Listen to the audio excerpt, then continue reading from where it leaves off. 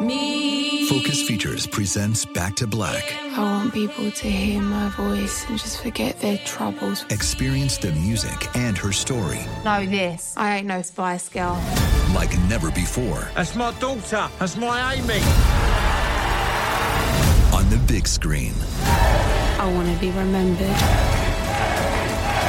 for just being me. Amy Winehouse, Back to Black. Directed by Sam Taylor Johnson. Rated R. Under 17, not a minute without parent. Only in theaters May 17th. This is Raquel Willis from Queer Chronicles. Right now, there are close to 500 anti-LGBTQ plus bills in state legislatures across the country. Lambda Legal is leading the charge against these hateful bills that target mostly trans and non-binary people. You can fight discrimination and help write the next chapter of Lambda Legal history. To learn more about their open cases and to donate, visit lambdalegal.org. That's lambdalegal.org. This is your moment, your time to shine, your comeback. You're ready for the next step in your career, and you want an education employers respect. So you're not just going back to school, you're coming back with Purdue Global. Backed by Purdue University, one of the nation's most respected public universities, Purdue Global is built for people who bring their life experience into the online classroom. Purdue Global, Purdue's online university for working adults. Start your comeback today at purdueglobal.edu. On the Bechdel cast, the questions asked if movies have women in them. Are all their discussions just boyfriends and husbands, or do they have individualism? The patriarchy's effing vast. Start changing it with the Bechdel cast. Hello and welcome to the Bechdel cast. My name is Caitlin Durante. And my name is Jamie Loftus. Unless... My name's Caitlin Durante. and my name is actually Jamie Loftus. And wait a minute, I just realized that we look exactly alike. Oh my God, we should do some royal hijinks. Or you should do some royal hijinks, and then I'll just have sex with your friend. I think that's how the first one goes, right? Basically. Not the worst deal in the world. This is, well, welcome to the Bechdel cast.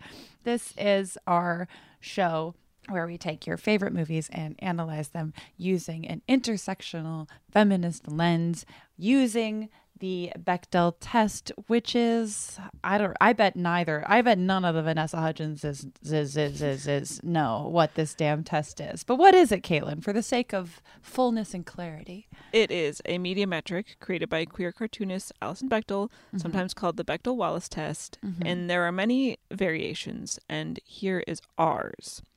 2 people of a marginalized gender have to have names.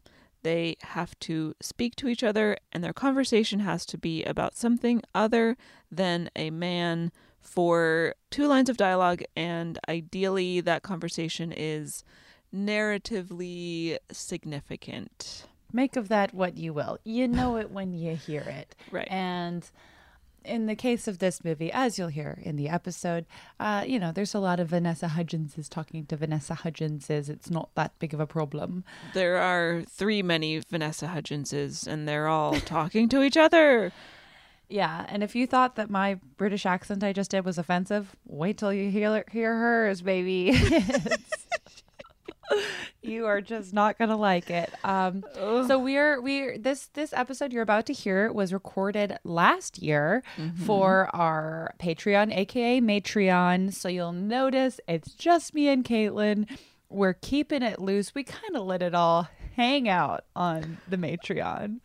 I would say about 80% of this episode is just us recapping the movie. That'll happen. We're discussing things throughout the recap, but the recap takes a long time, and honestly, you're welcome. Yeah, we go to the Matreon to really vibrate on a different frequency where the format is technically the same, and yet there is this this wild, reckless abandon that we bring there. So if you enjoy this, please go over and join the Matreon community. It is such a fun, life-affirming, cool space to hang out in. It's $5 a month, and you get 2 bonus episodes of the Bechdel cast with just Caitlin and myself every single month.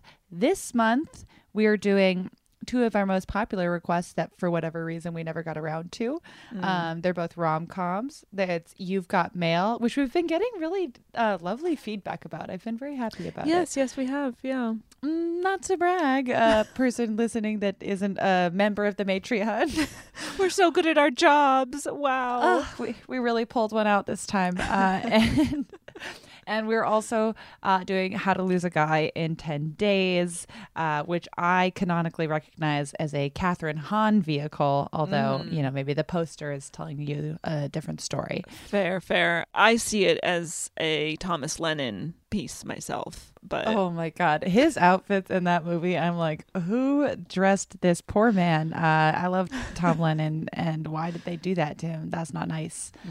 I don't know. In any case, this is from the Matreon, and we're doing this, technically an observation of.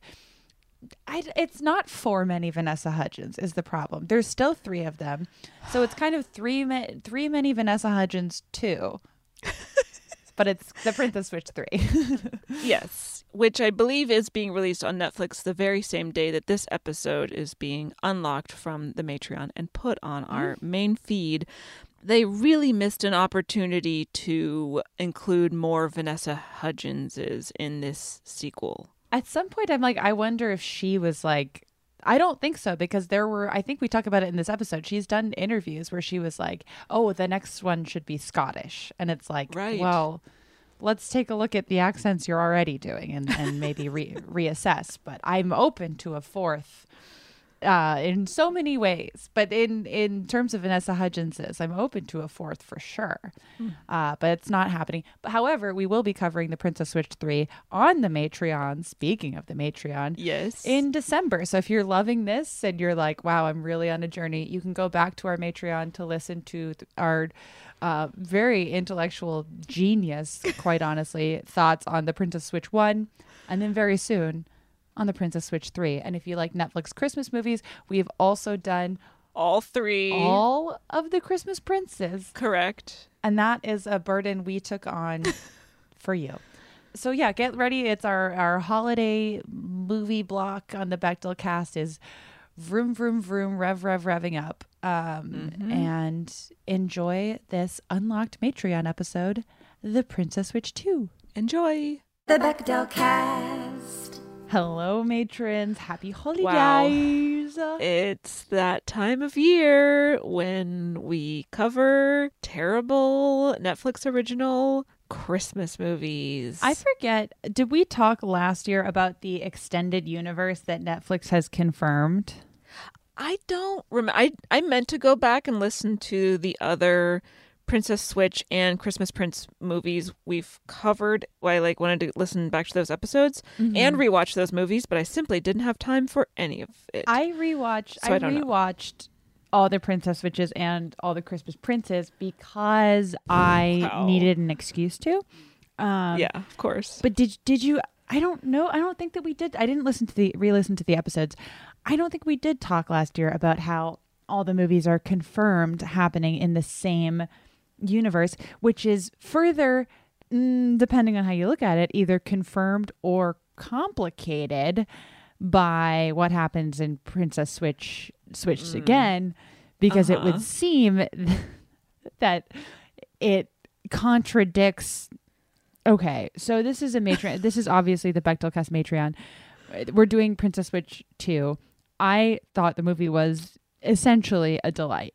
Well, sorry. First, we have to the full title: Princess Switched to 3 Many Vanessa Hudgenses. 3 many, yeah, too many Hudgenses is the general vibe. I love that they just called it Switched Again. The real title is The Princess Switch Switched Again, which is so lazy, so incredibly lazy.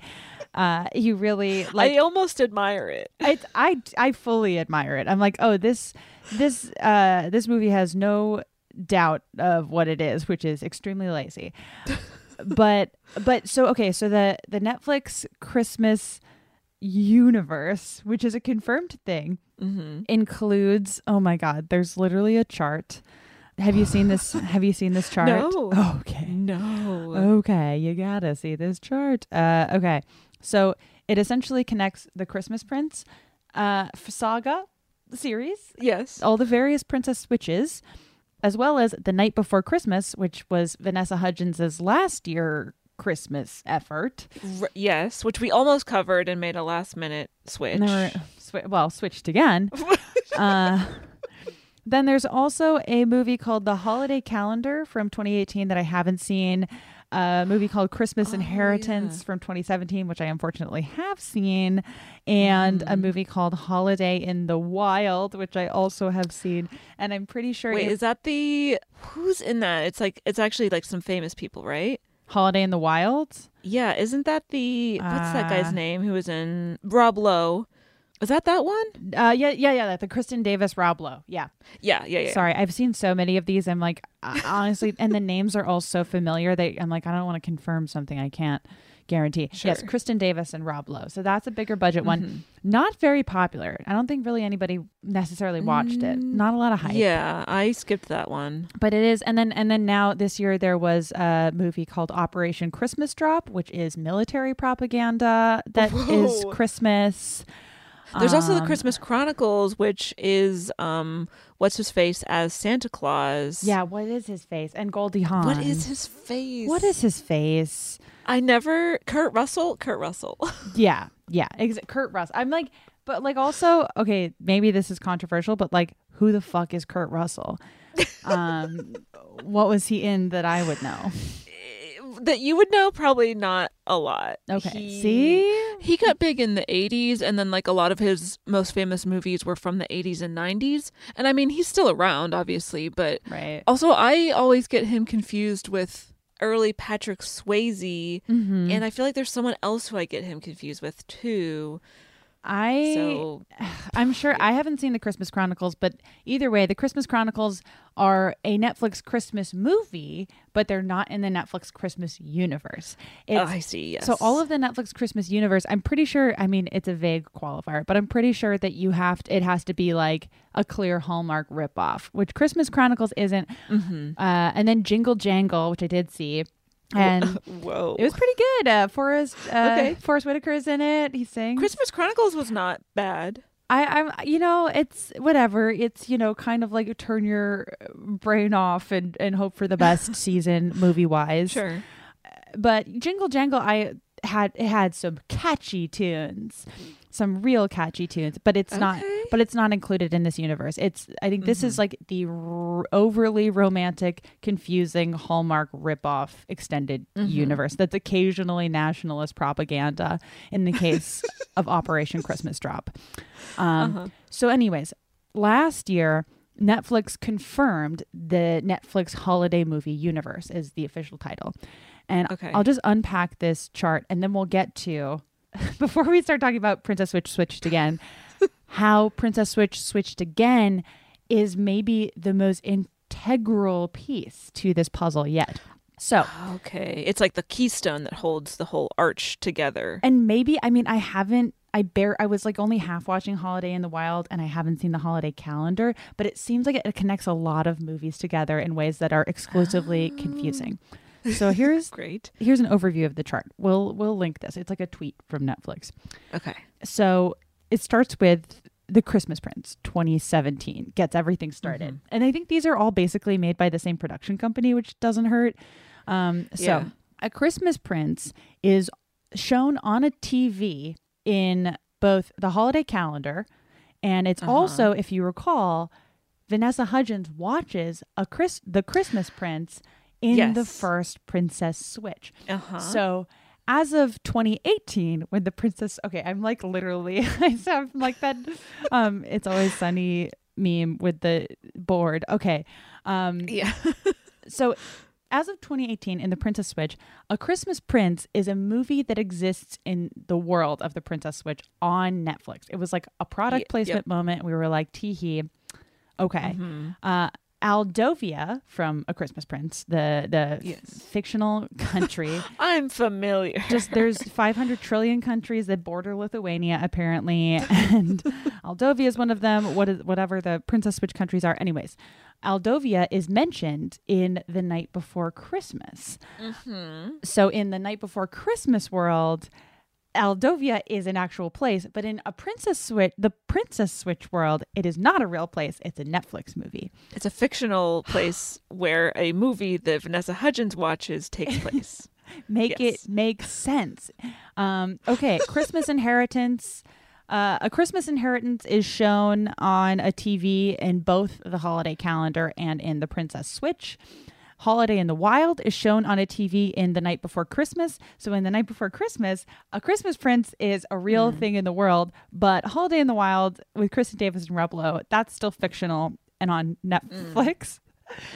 And then apparently, I don't remember this because by the time, honestly, the last movie I watched was Christmas Prince Royal Baby, and I was just... my brain was skunked. So I wasn't looking for this reference. But apparently the Princess Switch, the country from the Princess Switch, is referenced in the third Christmas Prince movie.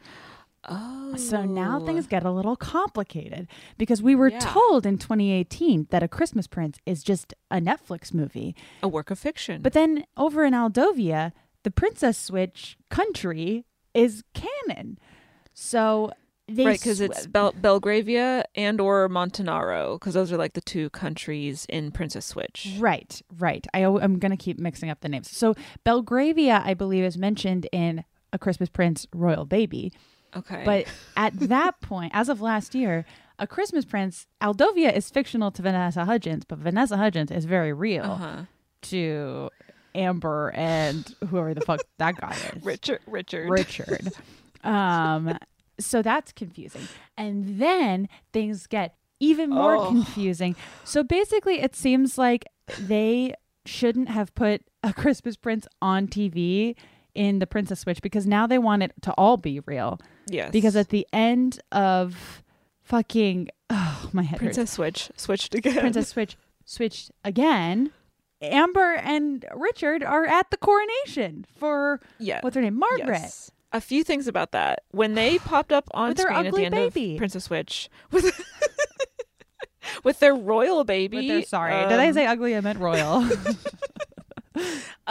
When that happened in Princess Switch 2, Switched Again, I was in my apartment by myself and I screamed I was like, yes. It's Amber and Richard! I too shrieked. It was like, hold on. And then I had to go back to the chart because I'm like, how could that be true? And I don't know. I don't know how that could be true. I have a theory. Okay, yes. The movie that Vanessa Hudgens is watching in the first Princess Switch movie that is about Amber and Richard is actually a documentary. She's watching a documentary. I've seen this theory floated. Got it. Yeah. Great minds think alike. Yeah. I think that she just must have been watching maybe it was like a 60 minutes special or just like a poorly produced documentary. I thought that too, but then I went back and watched the scene from Princess Switch. I'm like, no, she literally Vanessa Hudgens has the same Netflix as you or I.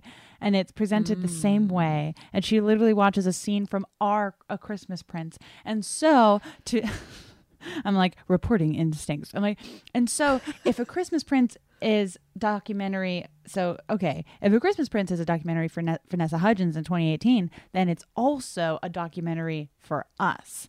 And that could be true.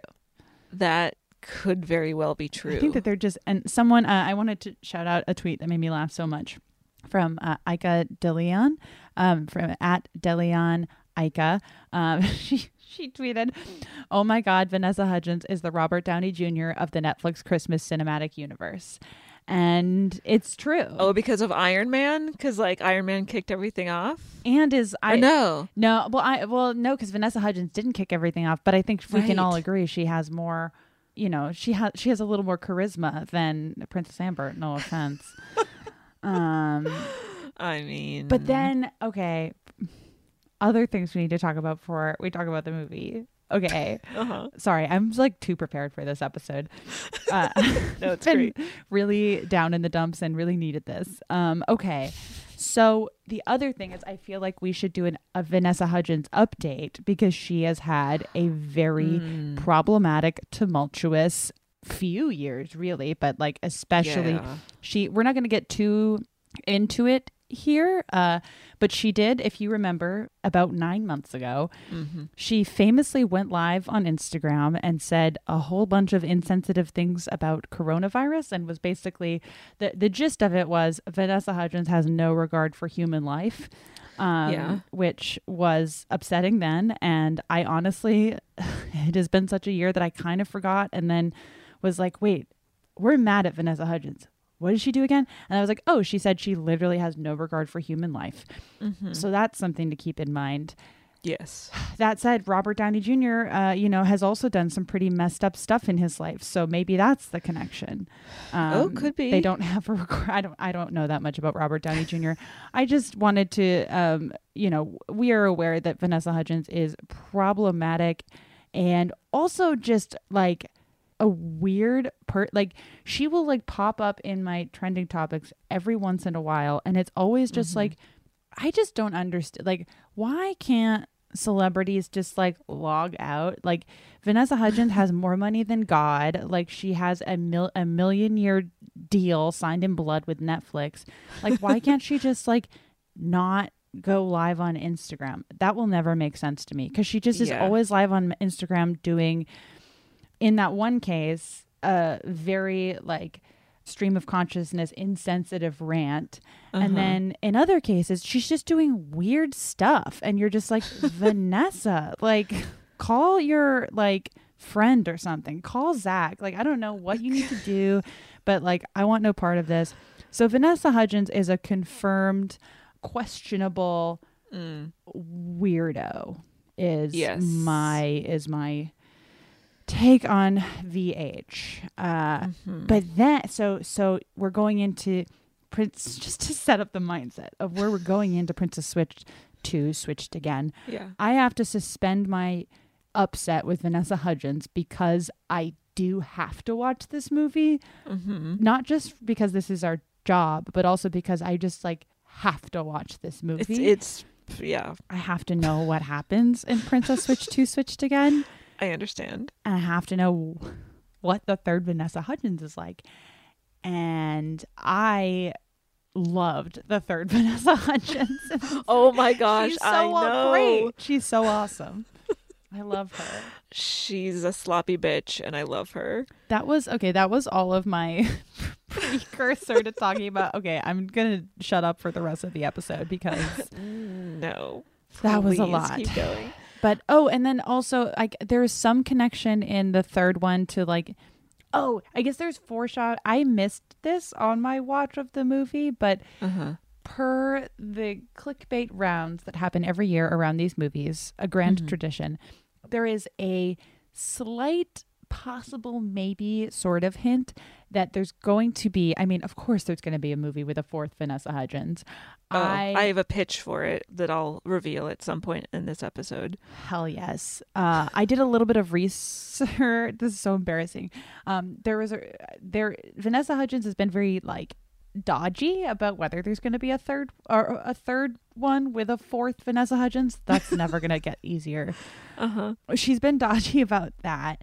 But then she said in like an interview, she's like, I don't know, but maybe the next Vanessa Hudgens will have a Scottish accent. And everyone's like, what? That's weird. I am not confident Vanessa Hudgens can pull off. She can barely do 3 accents, which includes one that is just her regular speaking voice. She can barely talk. Okay.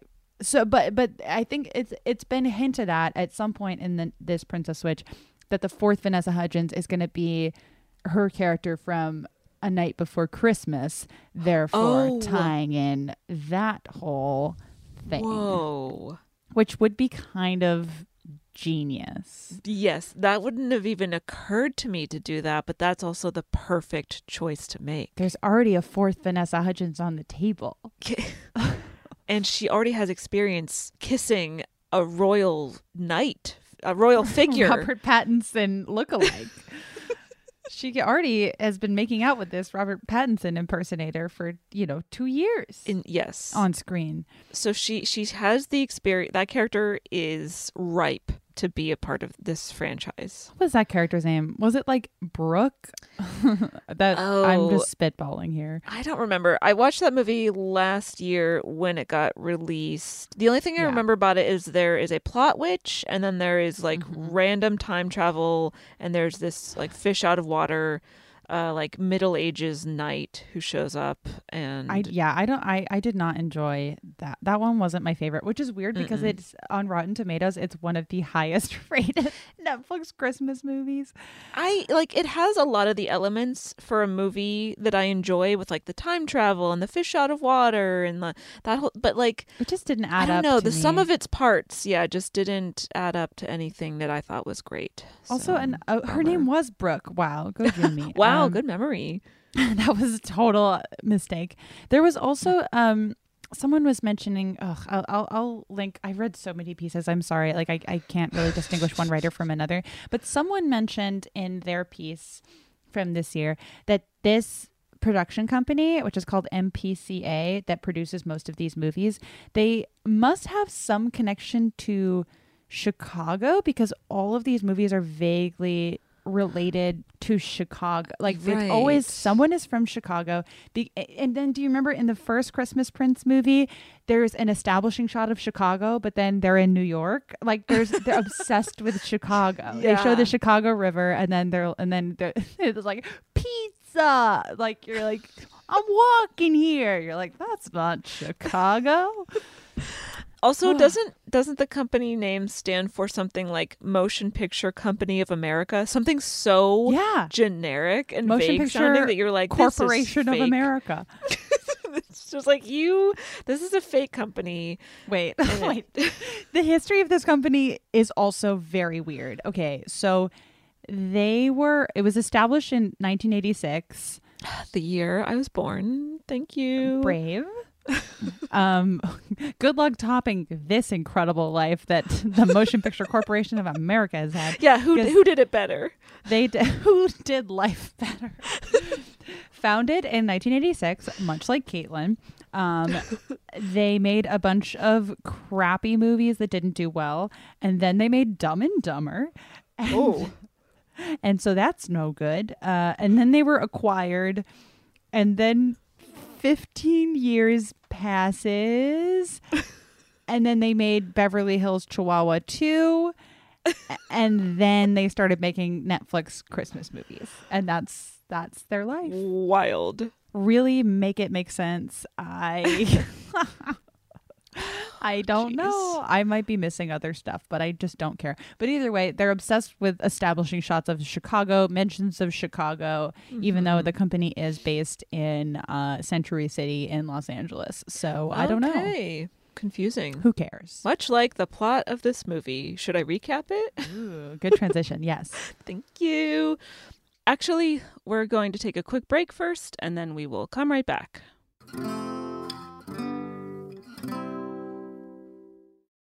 Focus Features presents Back to Black. I want people to hear my voice and just forget their troubles. Experience the music and her story. Know this. I ain't no Spice Girl. Like never before. That's my daughter. That's my Amy. On the big screen. I want to be remembered for just being me. Amy Winehouse, Back to Black, directed by Sam Taylor Johnson. Rated R, under 17, not a minute without parent. Only in theaters May 17th. This is Raquel Willis from Queer Chronicles. Right now, there are close to 500 anti-LGBTQ+ bills in state legislatures across the country. Lambda Legal is leading the charge against these hateful bills that target mostly trans and non-binary people. You can fight discrimination and help write the next chapter of Lambda Legal history. To learn more about their open cases and to donate, visit lambdalegal.org. That's lambdalegal.org. This is it. Your moment. This is your time to make your comeback with Purdue Global. When you come back with a Purdue Global degree, you create opportunity for yourself, your family, and your future. It's a degree you can be proud of, a degree that employers will trust and respect.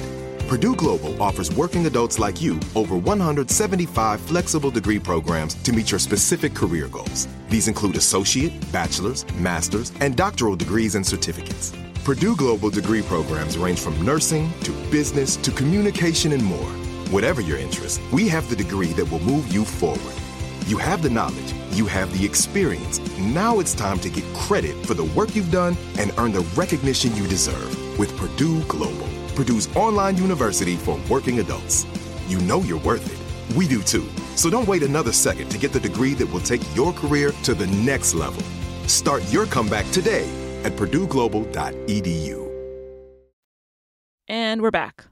All right, so I'm just going to have to assume that the listeners have watched the first movie or at least listened to our episode on it or have some understanding of what happens in the first movie, because what happens in the second movie, you have to have an understanding of the first movie. Mm-hmm. So I'm just going to operate on that assumption that you're familiar. So Stacy, who is the Vanessa Hudgens from Chicago, who's a former baker, is married to Prince Edward. The most boring person. Someone who makes King Richard look like a fucking, like, interesting person. The most boring person ever committed to screen. I have more notes about him than I thought I would for this movie, but I do have a few things to say when we get there. But Edward yes, he's a disaster. So I feel bad for him. I almost feel bad for him because of just like how he's treated in this movie, and just like I feel bad for him because his wife clearly doesn't love him very much. Like, it's like I think that like Prince Edward needs to like wake up and smell the coffee. I don't think Vanessa loves him as much as he thinks she does. Or like wake up and smell the cocoa that Kevin insists on making all the time. Oh, Kevin's a whole other thing. But Prince Edward especially, like, he's so whatever that I felt bad for him. I'm like, you need to find the world's most boring person and marry them, because like I'm not feeling it with you and Vanessa. I'm just not. They have no chemistry. She's trying to get away from him all the time. And he's like, I love you. Hang out with me. And she's like, I can't hear you. La, la, la. And I'm like, that's so mean. And also, like, just don't. Why'd you marry him? There's one scene where like he's clearly trying to have sex with her because she's like, blah, blah, blah, I'm distracted, or I'm stressed out or something. And he's like, well, I know something we could do to take your mind off it. And then she's like, no, I'm too busy trying to get my lookalike to have sex with my best friend, Kevin. And she would rather fly to Chicago from Belgravia than spend a day with her husband. And also, it's so sad. Like that beginning, that same scene where she's like avoiding him, but it's in this way that I'm like, they're making it sound like she literally can't hear what he's saying. Yes, which is just confusing the way it's written. But they're both at the beginning of that scene. They're like, ugh, we're so busy. And we're like, with what? And then later, Prince Edward literally says, like, I'm not actually that busy. I just say I'm busy because I feel bad because my wife is busy. And I'm like, I don't think she's busy. I don't think she's busy. She's if she just has trying time to drop everything and go to Chicago to like do something that her friends don't want. Do this weird matchmaking thing. Yeah. They have to get divorced. Like that marriage is no good. It's a mess. Anyway, they live in Belgravia together, which is apparently adjacent to Montanaro and Aldovia. And let's throw Genovia from Princess. I was about to say, where does Genovia come into the mix? What's that movie called? Princess Diaries. Diaries. Yep. Too many princess movies. Okay. So that's Stacy. Her lookalike, also played by Vanessa Hudgens, of course, is Princess Margaret, who is the person she switched places with in the first movie. And in the first movie, Margaret fell in love with Stacy's best friend, Kevin.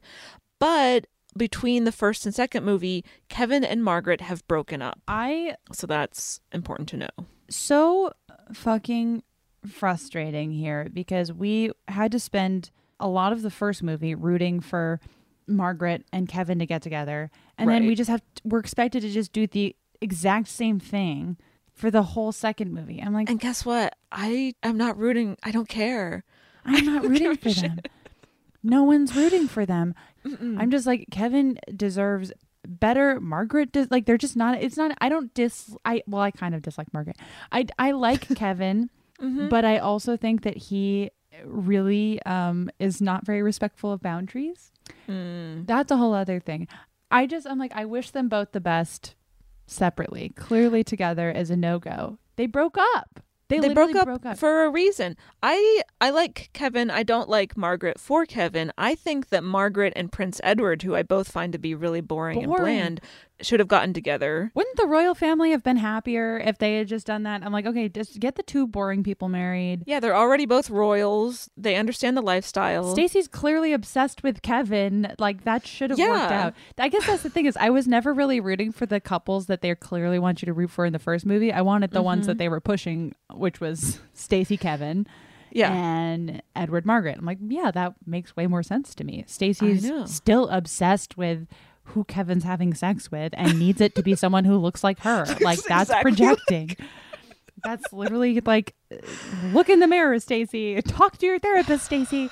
It's so frustrating. There also, the whole thing with Margaret in this movie, Margaret is, I totally agree, so boring.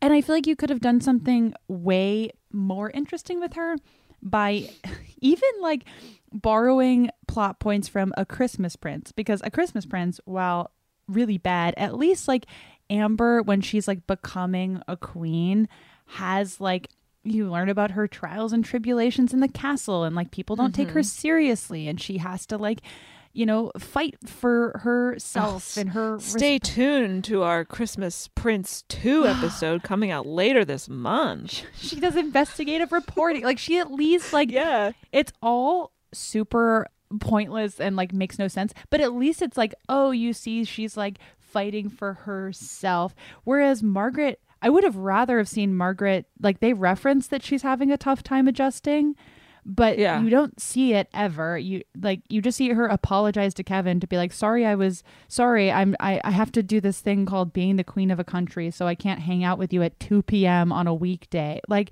obviously she can't, Kevin. This other weird thing happens where in the first Princess Switch movie, the reason they switch places is because Margaret like doesn't really want to be a royal. She like doesn't like the lifestyle. She doesn't like to be in the public spotlight. And that's the whole reason they switch. But then suddenly in the second movie, she's like, I was born to do this. I freaking love being a queen. She's a plot queen. But then she also still doesn't seem committed to, like, she doesn't seem like she wants to do it still. Right. Also, okay, here's a question I had that I told myself I had to pay attention during the first Princess Switch when I rewatched it, but I was like, did her father die? Like, who was the king? Was the king her father? For Margaret? Yeah, and then because they said like the king died, the brother abdicated, and then so now Margaret is going to be the sovereign. Yeah. Does that mean her father died and we just didn't talk about it? Her father, that's what they mentioned in the opening montage of Princess Switch 2. Right, but we don't see her deal with that. Her father died very, very recently. That's a huge thing to happen. Like, I don't think we were told by the movie they had a bad relationship, so you have to imagine she just lost a parent and is not at all affected by it. Right. She's the only thing is like she put a tarp over a Christmas tree and she's like, this is how I grieve. And I'm like, well, there's no wrong way to grieve, Margaret, but like it just is weird that they don't bring it up. And then also I've been watching The Crown, so bear with me here. But I'm like, an abdication of the throne is a big fucking deal. Like, people would be talking about the fact that where's her brother at? Like, that's another plot line for Margaret I would have been way more interested in, is her struggle with her brother being like, well, why the fuck did you abdicate? You know I didn't want to be queen. And he's like, I didn't want to be king. Like, we hate being royals. Like, it would have been so more interesting. Okay. A separate pitch than the one I was originally going to pitch for the next Princess Switch movie. Ooh, wait, okay. What if her brother shows up, but it's also played by Vanessa Hudgens? Oh. Genius. Or her brother shows up and it's Kevin. and it's a second Kevin. And then they're like, oh my God, wait, her brother looks just like her ex-boyfriend? How did we not know that? And then and then it becomes a whole. Ew, gross. Yeah, that's actually nasty. But either way, there are so many directions because Margaret is canonically boring as hell. Like, give her something interesting to do. So at least we're watching a boring person do interesting things. That's why A Christmas Prince works. Amber is boring, but she does things that are interesting. So it's sort of like, you're like, man, this is kind of interesting. Right. But Margaret is boring, and all the things that are interesting about what's happening in her life are not talked about at all. I truly, like, correct me in the comments if I'm wrong, but it seems like she just lost, if not her father, a very close family member. There would have been a huge political, like, reckoning if someone abdicated from the throne. It would just be like, this should have been season 1 of The Crown for Margaret. Right. Yeah. Instead, the only thing we get is like a couple shots of what looks like tabloids, like not even like prestige journalism, just like Those a few like Belgravian tabloid tabloids. headlines of being like, is Margaret ready to be queen? Seems like she's a mess. But then she's not dealing with that either. Like, that doesn't affect you know, her. she's being scrutinized by the tabloids and she doesn't care. Even though Margaret is boring, and every time she's on screen, I'm like, oh my God, Margaret. Like, they could have done something interesting with her in a bunch of different ways. And then instead they were like, what if we just repeated her exact plot line from the first movie? Like, why? You know, why? Sorry. I wrote down at the beginning, like the top of my notes, I'm like, Margaret's father died. Why aren't we talking about this? That's... Yeah. Even in like a corny movie kind of way of like, this is what he would have wanted, or, you know, like that kind of corny stuff. But no. Nope. Sadly, no. All right. Where were we? Okay. So she goes to visit Kevin and his daughter Olivia in Chicago, and Although she invites Olivia them. is a different actor from the last movie. Okay, People I were thought upset. so. Yes. I was like, but I didn't rewatch the first movie, so I wasn't sure, but I had a feeling that they recast her. Absolutely. Okay, so Stacy invites them to Margaret's coronation ceremony because she is about to become Queen of Montanaro. And Kevin reluctantly agrees, and then they all show up at Margaret's palace, and then they all decorate it together. Margaret and Kevin start flirting by throwing flour on each other. The flower fight is so... The flower fight. I'm like, okay, fine. Fine. Also, I'm curious on how you feel about... I feel like Kevin really should have like not let himself get steamrolled by Princess Stacy. When Princess Stacy rolls in, and also like she's not a good friend to him because she is like mocking him in front of his child. Like Olivia, I also feel bad for Olivia because Olivia should not be brought into this so much. Like, first of all, the trope of like a child who's obsessed with their parents' romantic life for kind of no reason. When has that ever been a thing? In all of these movies, that's just canon. Whatever. That's a movie trope that is just like, it's neither here nor there. It's just kind of creepy and weird. But whatever. It's a plot device. But when Vanessa shows up unannounced and is like, look at you wearing sweatpants. You make me sick and you better come to Belgravia. Like, he should have just been like, no. Like, he shouldn't have done it. He should have called Margaret and been like, hey, Stacy's being a fucking bully because she's like obsessed with us being together for ? Reason. Is it okay if I come? Like, another interesting, if we have to have Kevin in Belgravia for this movie to happen, then when he shows up, why couldn't Margaret be like mad at Stacy? Like that was another thing where there's just like no conflict between Margaret and Stacy at any time.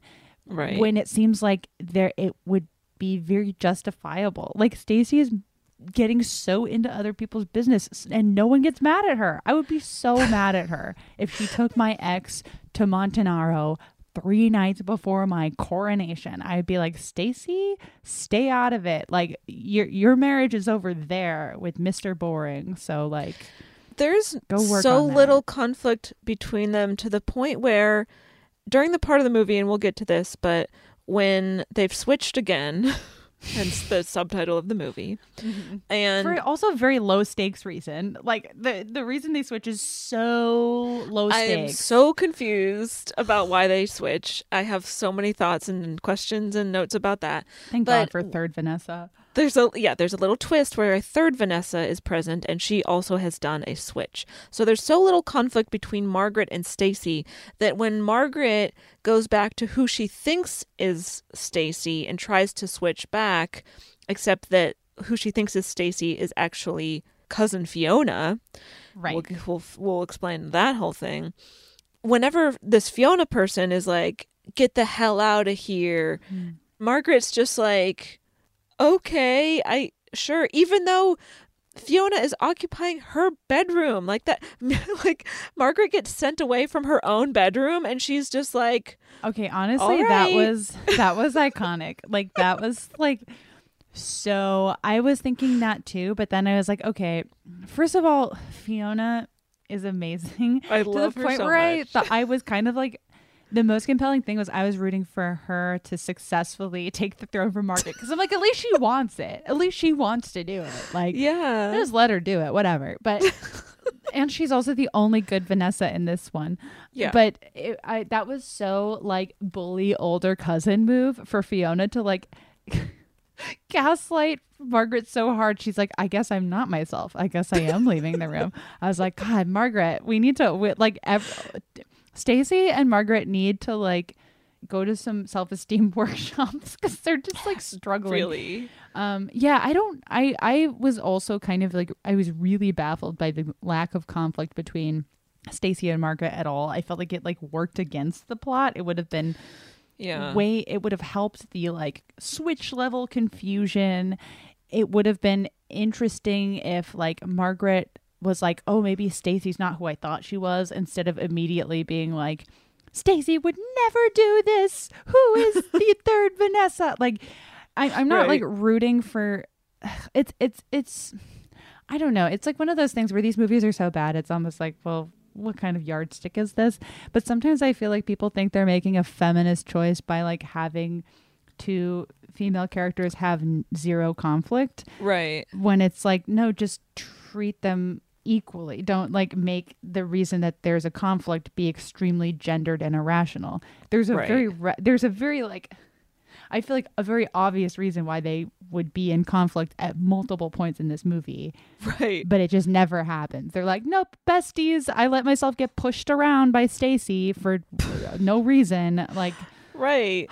Yeah, like Margaret could be like, stop meddling in my love life. And yeah, like Stacey can be like, Stacey, shit, I should go to therapy.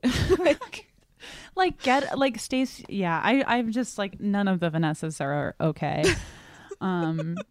But the third Vanessa is amazing. Oh, and we're about to get to her. So okay, yes. But before we do, so we see Kevin and Margaret start to kind of like flirt again. But then we meet Antonio, who is Margaret's chief of staff, and he is in love with Margaret, and he's like, "You're great. I'm so happy to be serving you." Blah blah blah blah blah.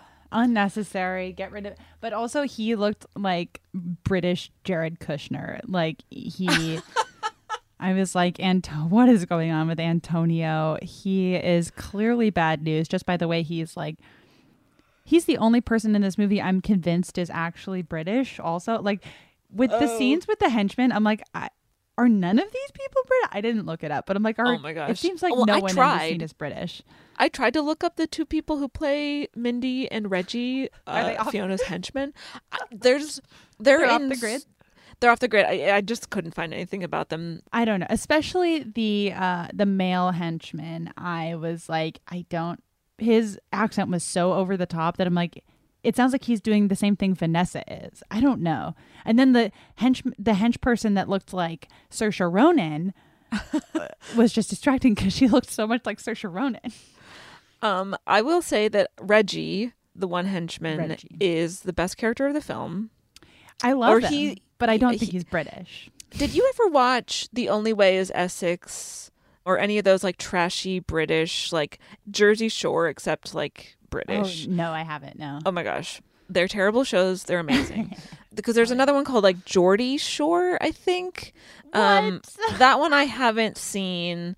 That one I think is maybe even more trashy than The Only Way is Essex, but I've only seen that one. Anyway, I used to watch them with my friend British Martha. Yeah. But shout out the two characters who are the two hench people, Reggie and Mindy, especially Reggie, feel to me like characters who would be in a very trashy British reality show like The Only Way is Essex. Maybe he is Brit. Maybe my view of Britain, the UK, is too myopic, and I just don't know. Well, they have way more like kind of working class British accents, so maybe that's, I don't know. To our British listeners, could you shed some light? Do you think these actors are British? Leave your answers in the comments. I could be totally off here, but I think I was also thrown by how clearly fake Vanessa's British accent is. I'm like, maybe they are British and they're just trying to match her so that they all, like, there could be a lot of things going on here. Either way, the best chemistry in the movie is between Vanessa and the hench people. Yes. Bar none. Best scenes. Incredible. Perfect. Okay. So we've met Antonio. He's in love with Margaret. Then there's this ball, because there's, of course, like 500 Christmas events. There's a concert. There's a ball. There's a coronation. There's an airport wedding. Can't wait to get to that. There's an airport wedding. But God. At the ball, we meet a third Vanessa Hudgens. She is blonde. She is part of the royal family because she is cousins with Margaret, but she's like not in the line of succession for queen or something like that. But her name is Fiona Pembroke. I just confirmed that Reggie is British. He's a British soap opera actor. Oh, wow. Which I had a feeling he might have sense. been authentically British. He is British, and he knows how to do camp. He's a goddamn soap character. So there you go. Incredible Confirmed casting. Reggie. All right. Anyways. So Fiona Pembroke, she's an incredible character. She and Reggie, to me, are like tied for first place best characters. That scene where Reggie really aggressively steals a wallet from someone that like was I rewatched that shot 3 times. I'm like, oh my God, what a bold move. Because what Fiona does is she brings her hench people who love to take pictures against what do you call them? Those backgrounds, those photo backgrounds. Step and repeats. Yes. But she has her hench people just like pickpockets at public events so that she can maintain her lifestyle. It's a really bad plan. But it was fun. It was fun to watch Reggie just pickpocketing everybody. It was great. He's not good at it. And then later when they're like huddled together in what appears to be just a completely empty, dark castle, the Pembroke estate. They're like unloading. They can't even keep the lights on there. They haven't stolen enough wallets. Like, it's a mess. They're like unloading their haul of the stuff they have stolen that evening at this ball. And this movie is comedy gold, especially in this scene. Funny. Because one of them has stolen a roll of toilet paper, and she's like, and Fiona Relatable. Vanessa Hudgens is like, this isn't gonna help pay for our summer in whatever place that we're gonna go. He's like, but it's double ply. And she's like, I don't care. And he's like, don't you understand? It's double ply. And I'm like, this is the best joke I've ever seen in a movie. It's not my favorite joke. I guess that's the end of my sentence. But I did think this movie was genuinely like, I don't know. I mean, it's all these movies are they're enjoyable to me in slightly different ways, and then also not enjoyable at all. But I feel like part of what makes A Christmas Prince funny is that it doesn't seem to realize that it's funny. But the Princess Switch movies are being funny on purpose, and I'm kind of laughing. So I'm laughing quite a bit. And it was written by two women, Robin Bernheim Berger and Megan Metzger. So there you go. That's why it's a feminist text. Just kidding. Women in comedy. You love to see it. Hilarious. I did laugh at several points in this movie. Oh, wait. No, wait. Yes. Okay. No, at that same ball. Okay. I wanted to know if I wanted to text you about it, but then I'm like, no, I'm going to save it for the pod. I watched it with Isaac, and there was like a scene where I'm like, huh? Kevin and Margaret, Kevin like cuts in with Antonio and is like, oh, may I have a dance with blah, blah, blah. Cause he's like Mr. Smooth, cool Chicago baker, whatever. Right. He and Margaret are dancing. And then at one point they stop dancing and start just spinning around in a circle. Did you notice that? I didn't. No. I rewatched the scene like 4 times because they start out dancing. Everyone is slow dance, like whatever. It's all vaguely royal, and you're like, I know what this scene is.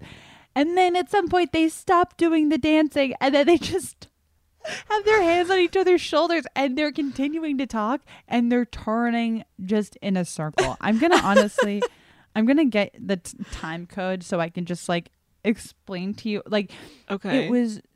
Continue, but I'm gonna stop and just show you what I'm talking about because I can hear what I sound like right now, but I swear to God, Jamie, I believe you. I swear to God, they just start turning in a circle, and it's so jarring. Okay, amazing. Sorry. Let's take another quick break, and then we will be right back.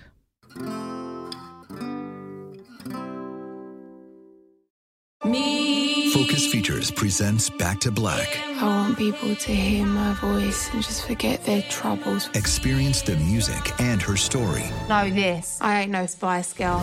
like never before. That's my daughter. That's my Amy. On the big screen. I want to be remembered for just being me. Amy Winehouse, Back to Black, directed by Sam Taylor Johnson. Rated R, under 17, not a minute without parent. Only in theaters May 17th. This is Raquel Willis from Queer Chronicles. Right now, there are close to 500 anti-LGBTQ plus bills in state legislatures across the country. Lambda Legal is leading the charge against these hateful bills that target mostly trans and non-binary people. You can fight discrimination and help write the next chapter of Lambda Legal history. To learn more about their open cases and to donate, visit lambdalegal.org. That's lambdalegal.org. This is it. Your moment. This is your time to make your comeback with Purdue Global. When you come back with a Purdue Global degree, you create opportunity for yourself, your family, and your future. It's a degree you can be proud of, a degree that employers will trust and respect. Purdue Global offers working adults like you over 175 flexible degree programs to meet your specific career goals. These include associate, bachelor's, master's, and doctoral degrees and certificates. Purdue Global degree programs range from nursing to business to communication and more. Whatever your interest, we have the degree that will move you forward. You have the knowledge, you have the experience. Now it's time to get credit for the work you've done and earn the recognition you deserve with Purdue Global, Purdue's online university for working adults. You know you're worth it. We do too. So don't wait another second to get the degree that will take your career to the next level. Start your comeback today at purdueglobal.edu. And we're back.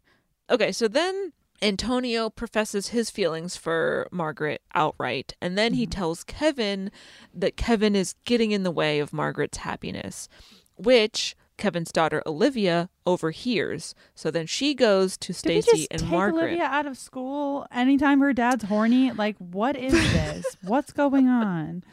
Right.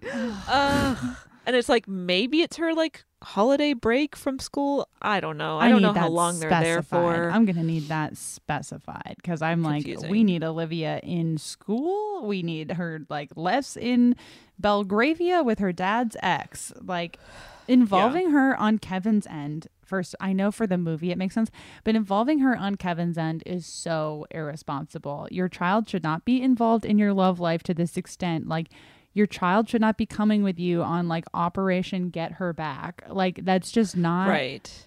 That's bad parenting. It would be one thing if within the context of a movie there was like a stronger motivation established for her. If she was like, I want to be a princess. That's why I have such a vested interest in like my dad marrying this queen to be. Right. But there's absolutely no motivation established for her whatsoever. So it just feels weird and creepy creepier than it already is. And it's not like she's like, oh, Margaret has such an amazing personality. Like, we know that's not true.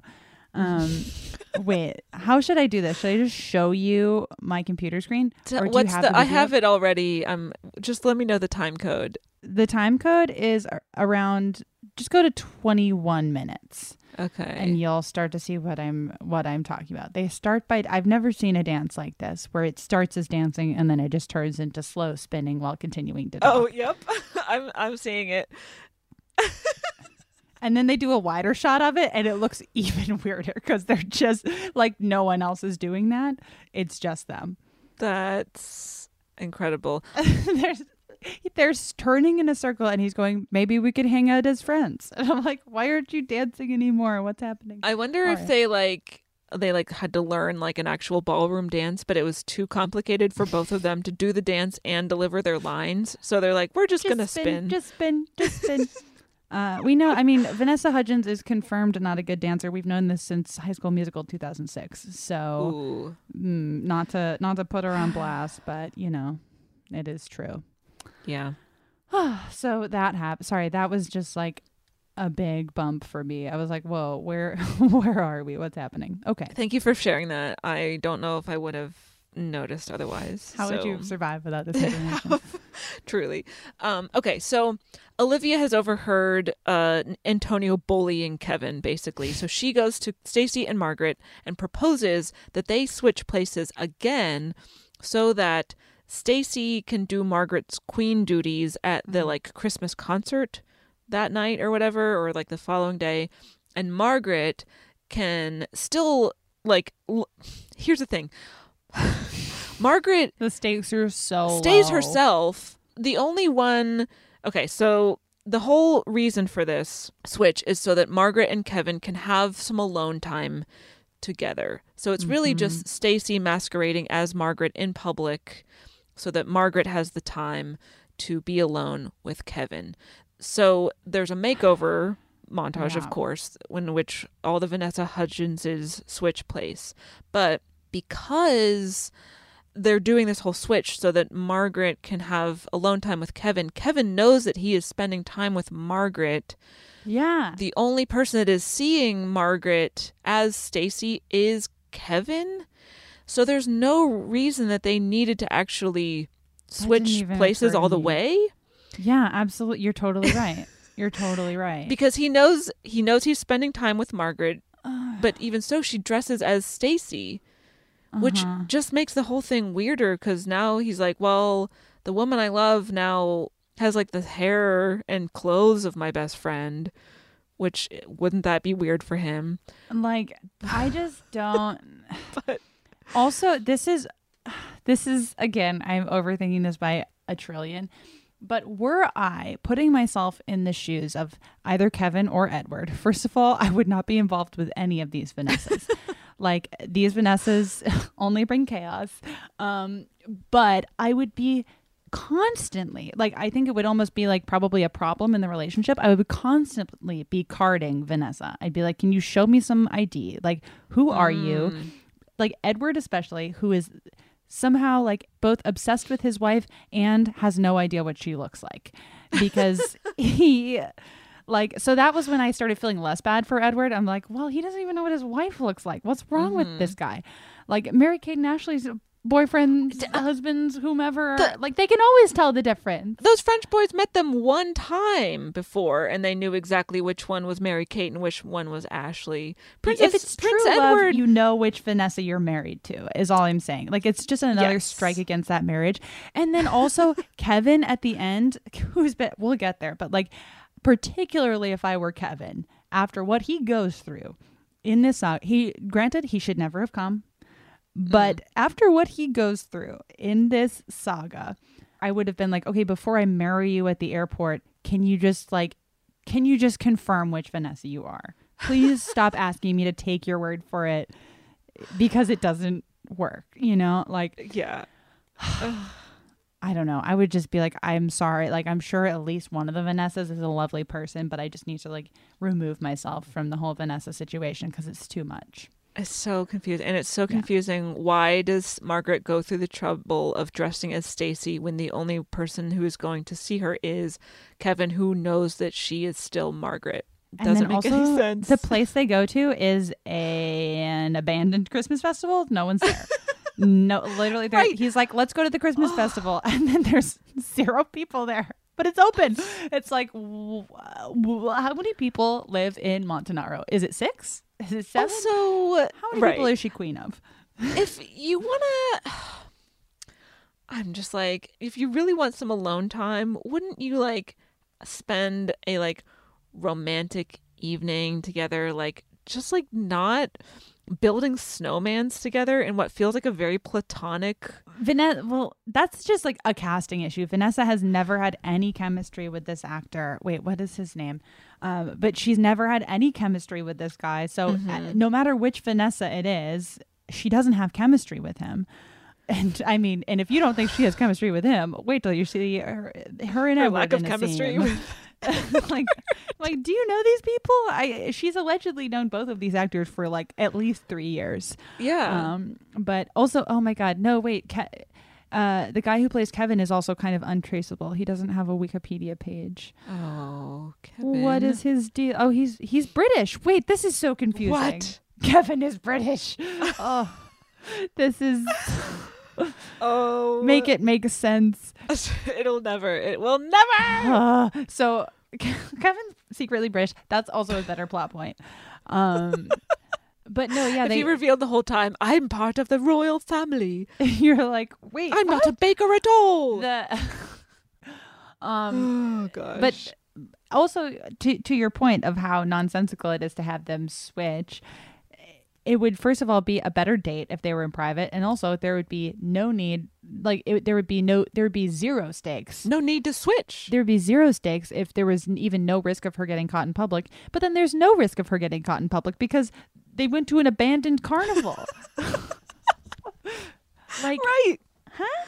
The more I think about it, the less anything makes sense. Yeah. The stakes are on the floor with Margaret and Stacy at the beginning. Are subterranean. But meanwhile, Fiona, they couldn't be higher. Everything's riding on this. Okay. So, Margaret and Stacy agree to this completely unnecessary switch.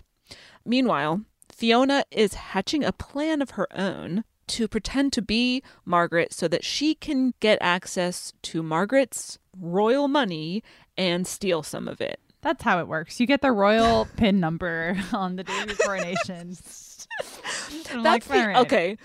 The stakes are higher for her, but her storyline still makes no sense because it was not at all clear to me why she needed to go through with the coronation ceremony to gain access to the money. She could have just... Because reasons. It makes sense that she would still need to kind of masquerade as Margaret for a little while to like hack into her bank account or whatever. But to do the whole coronation, I was like, that's not necessary.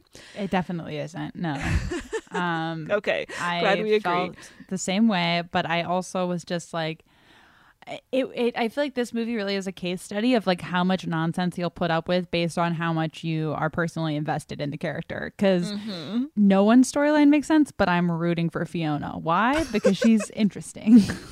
Oh, she's so messy. She's the only Vanessa whose plotline isn't connected to like a man. Like she's just like I'm trying to, I mean, granted, she's trying to steal the throne, but you know, it's like she's going to be literally she's going to be a queen of 14 people. Margaret did not want the job. Except she suddenly does in this movie, which is, I mean, talking about a switch. That's the real switch. The completely out of nowhere motivation switch of Margaret's character from the first movie to the second movie. That's what the princess switch should be about. But I like that Fiona justifies, she's like, oh no, I could totally look like Margaret. Here's a picture of me from my Ariana phase. And it's like a picture of her as Vanessa Hudgens, and the hench people are like, oh, totally, yeah. And then Saoirse goes like nuclear and is just like, okay, here's what we have to do, and like starts training her to be a princess, even though it's like, last time I checked, Saoirse, you are a hench person, so I don't know what you know about. And Fiona is, again, part of the royal family. She might be like, I don't know if she's like a duchess or something, but she's like, she would know she more knows than how to Saoirse. be a royal. Right? She lives in an estate that doesn't have electricity, but you know, it's an estate nonetheless. She could still flip it. That's another story. This is just becoming a story notes podcast over time. But another story note that I had, that yet another thing that could make Margaret 1% interesting is like the only connection we know about, like, I keep wanting to say Vanessa, Fiona and Margaret are that they're cousins. Yeah. And we know nothing about what their actual relationship is as cousins. Like, I wrote down it could have been interesting if, like, maybe Fiona brings out Margaret's wild side and they used to like have fun together and like they had a close relationship, but then something happened and now they're estranged, and like that would give some sort of connection on, like, it would make it even funnier / maybe wouldn't be as funny if Fiona bullied Margaret like she does. But it's like we have no indication of, we just know they're cousins. We don't know what their relationship is like. Right. We don't know if they have any fond memories together. Like, I just felt like contextualizing that a little bit would have given us a stronger connection with a female character than Margaret has with Stacey, who she just like trusts without questioning, even though Stacey's a disaster. Just because they look exactly alike, which is not a basis for trust in a friendship. Watch any Mary-Kate and Ashley movie, they always fight. There's always conflict and then it's resolved. That's how twin movies work. Yeah. But yeah, it's like we don't know anything about, like, I was like, oh, it would have been fun if Margaret's like, oh, I don't hang out with Fiona anymore because just things would always get wild when she's around and I'm just not myself around Fiona. I just like, it would have been fun. That's a great that's great backstory for them. The only other thing we know about Fiona, because we don't know much about her character, but the one thing we do learn is that her father also died, maybe recently. Another not thing sure. they could talk about. They could bond over the loss, the grieving process. You know, there's all kinds of stuff. And apparently, like, I mean, wouldn't like the king have been Fiona's uncle? Like, that's also right. Yeah, they would be grieving the same two people. That's true. Right. Why didn't they see each other at the funeral? Did Fiona not go to the king's funeral? And wouldn't that have caused a scandal? Not only a scandal in the family, but like a public scandal? Someone hire me at a Belgravian newspaper. Like, there's a lot going on here and no one is writing about it. What? Like, I got really too fixated on the politics of Belgravia and Aldovia in this one this year, and it's like everything is a disaster. But yeah, again, that I didn't even think of that. The fact that they both recently lost parents who would have been each other's uncles. Right, right. Well, it's because they play off Fiona's father's death as a joke because Stacey is like, you mean Percival Pembroke, who died of a peanut allergy? And that whole thing is just like, it's supposed to be joke. They're like, that's not funny.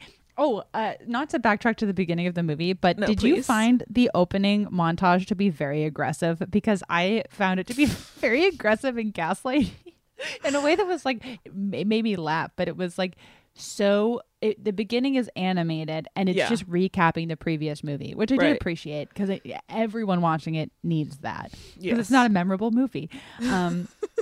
But the way that it's written and the way Vanessa Hudgens reads it is really aggressive, where she goes like, of course you probably remember that my name is Stacey and I'm from Chicago. And naturally you remember Kevin. And then like every time something happens, you're like, no, I don't remember that. No, I don't remember that. No, I don't remember that. And Stacey's just like she's like, and naturally you would be remiss not to remember Margaret. And you're like, I don't remember that. Like, it was just... I know it was a joke, and I feel like it's the movie acknowledging how like ridiculously unmemorable the first movie was, but I found it to be a really aggressive way to start. And then it goes like, and of course you know that the king is dead, and of course you know that the prince abdicated the throne. And you're like, well, I really don't know. We really don't know, because those things never happened on screen. Is anyone going to be sad about that? Is anyone going to be... No, it doesn't matter. Anyways, the beginning, I was just like, the beginning, like, VO, I was like, stop yelling at me. Like, it's not my fault your movie sucked and I don't remember anything from it. Jeez. Anyways. Oh, it really sets the tone, though. Okay. It really does, yeah. So Fiona is hatching her plan to become Margaret so that she can gain access to the throne to steal the money. Right. Okay. So then, so then Stacy becomes Margaret for the night.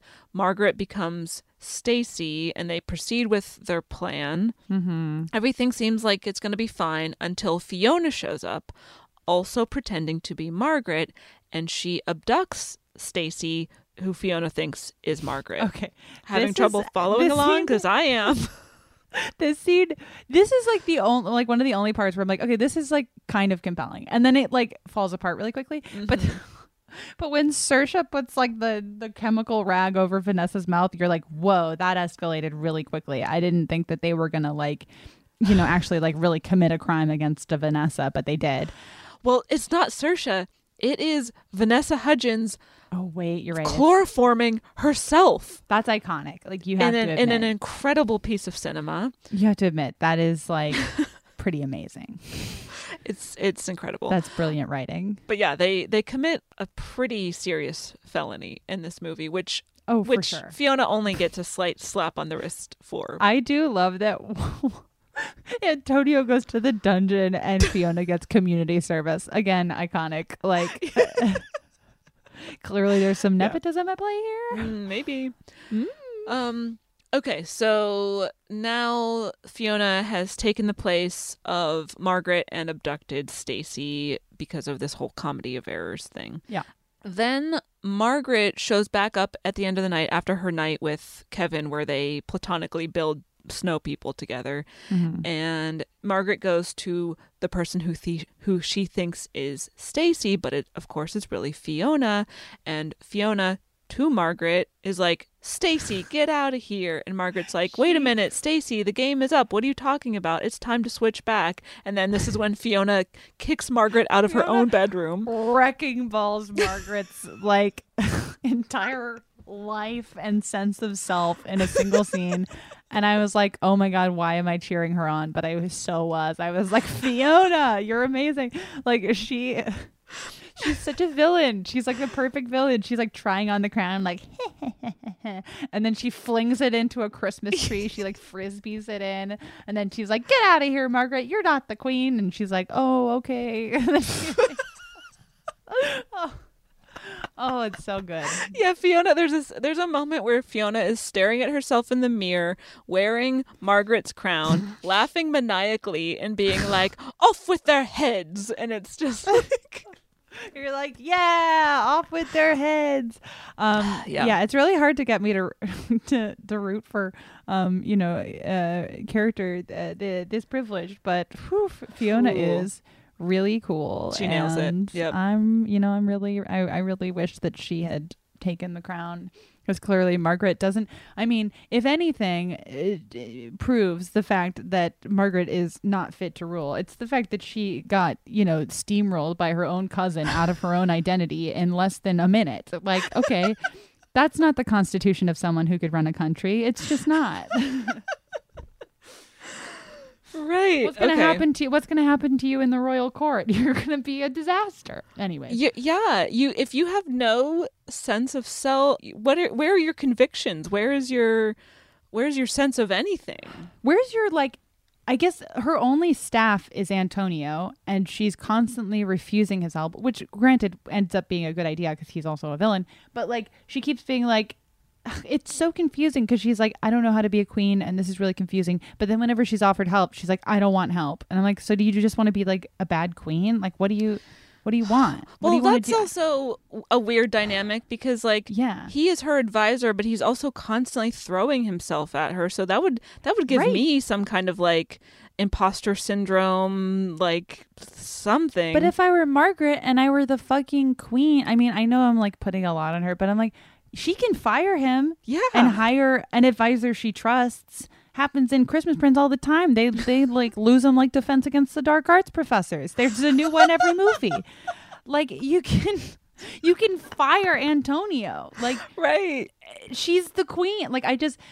And again, it's like if that dynamic were explored at all of like, oh, I really need to like, become more assertive and I need to like stop worrying about pleasing other people and like do what I know is right for my country. Like, that's a compelling narrative to center on. Like, and I wouldn't be so judgy of her if I thought that was being done to like tell a story, but it isn't. There, she's just like, she's just. I'm like, just literally fire Antonio. Fire him. Lie to him. Be like, sorry, things aren't going to work out. It's out of my hands, and I'm going to hire someone qualified. I'm going to hire Simon. She could have someone else on her staff because she's going to have a large staff. If she's about to be queen, she can get someone else to fire him. She never even has to talk to Antonio. It's so confusing.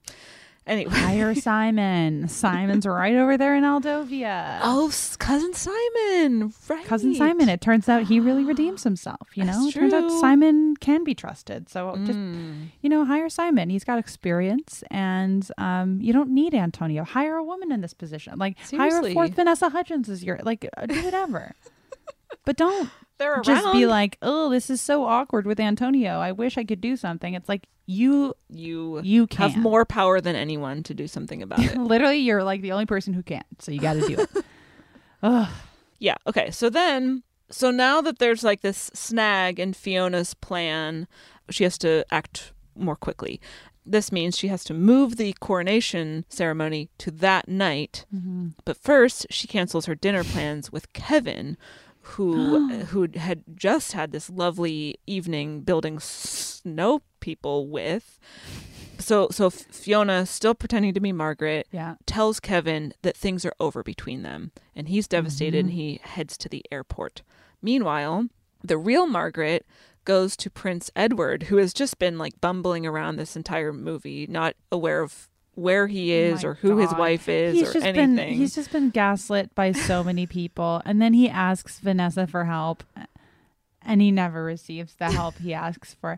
That was when I was truly at my like most sympathetic for Prince Edward, is when he like asks, well, and least, because you're like, you can't tell that's your wife. Yikes.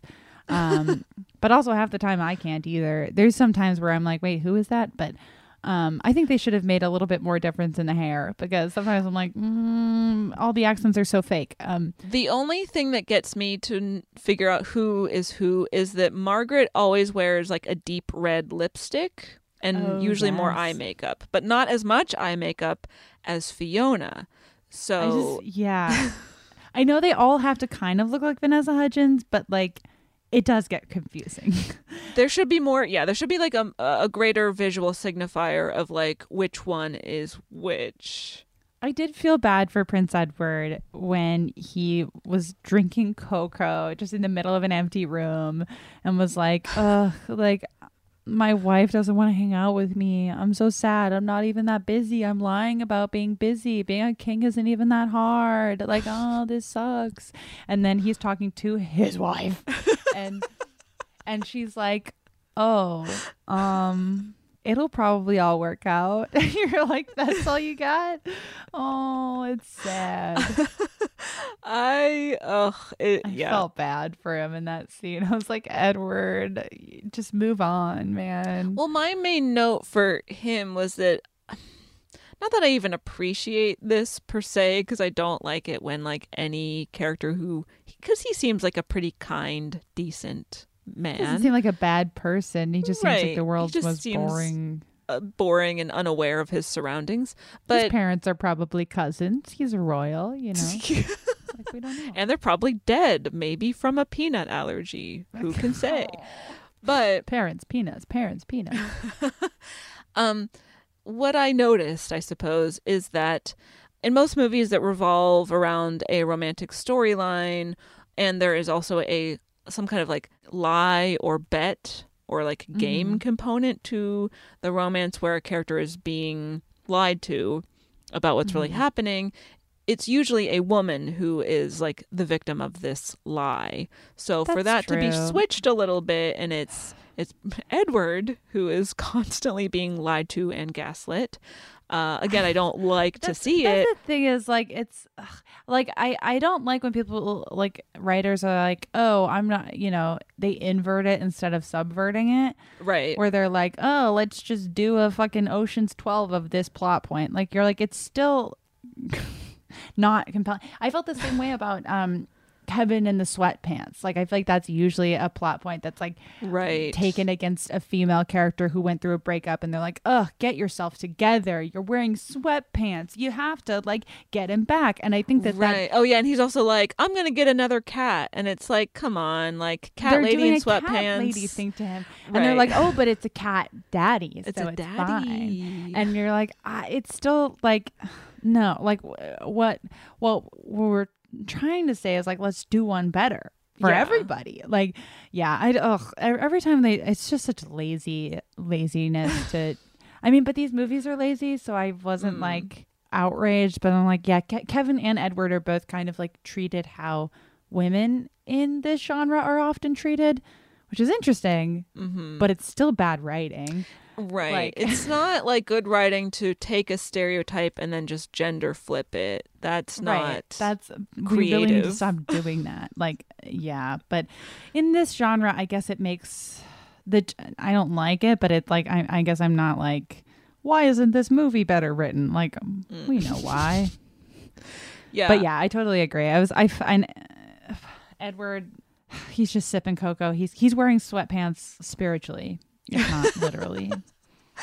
Right. He might be literally wearing a tuxedo, but spiritually, he's also a sad sweatpants cat daddy. It's true. But yeah, like you said, as an audience, our expectations need to be as low as the stakes are for Stacy and Margaret, which is like basement level apartment style low. Yeah. All right. So Fiona has sabotaged Kevin's relationship with Margaret. Meanwhile, the real Margaret goes to Prince Edward and tells him and the other few members of her staff that she does have about the situation. And then they figure out that this imposter is Fiona and she must have kidnapped Stacy and that they must be keeping her at the Pembroke estate. How they managed to figure out exactly where Stacy is based on what little information they have only deduced and not even confirmed is a bit confusing, but they figure it all out. It just happens to be right. And then Fiona as Margaret is trying to convince Antonio to like move the coronation ceremony to that night so that she can be crowned queen for reasons unclear that for plot doesn't need to happen. For plot reason. But Antonio realizes that Fiona is not Margaret, and he's like, well, I'll rat you out, or you can let me in on this scheme and we can split the money. So that's their plan moving forward. Meanwhile, sure is. I liked when they combined forces, but again, I just felt like even like the stakes were confusing for Antonio.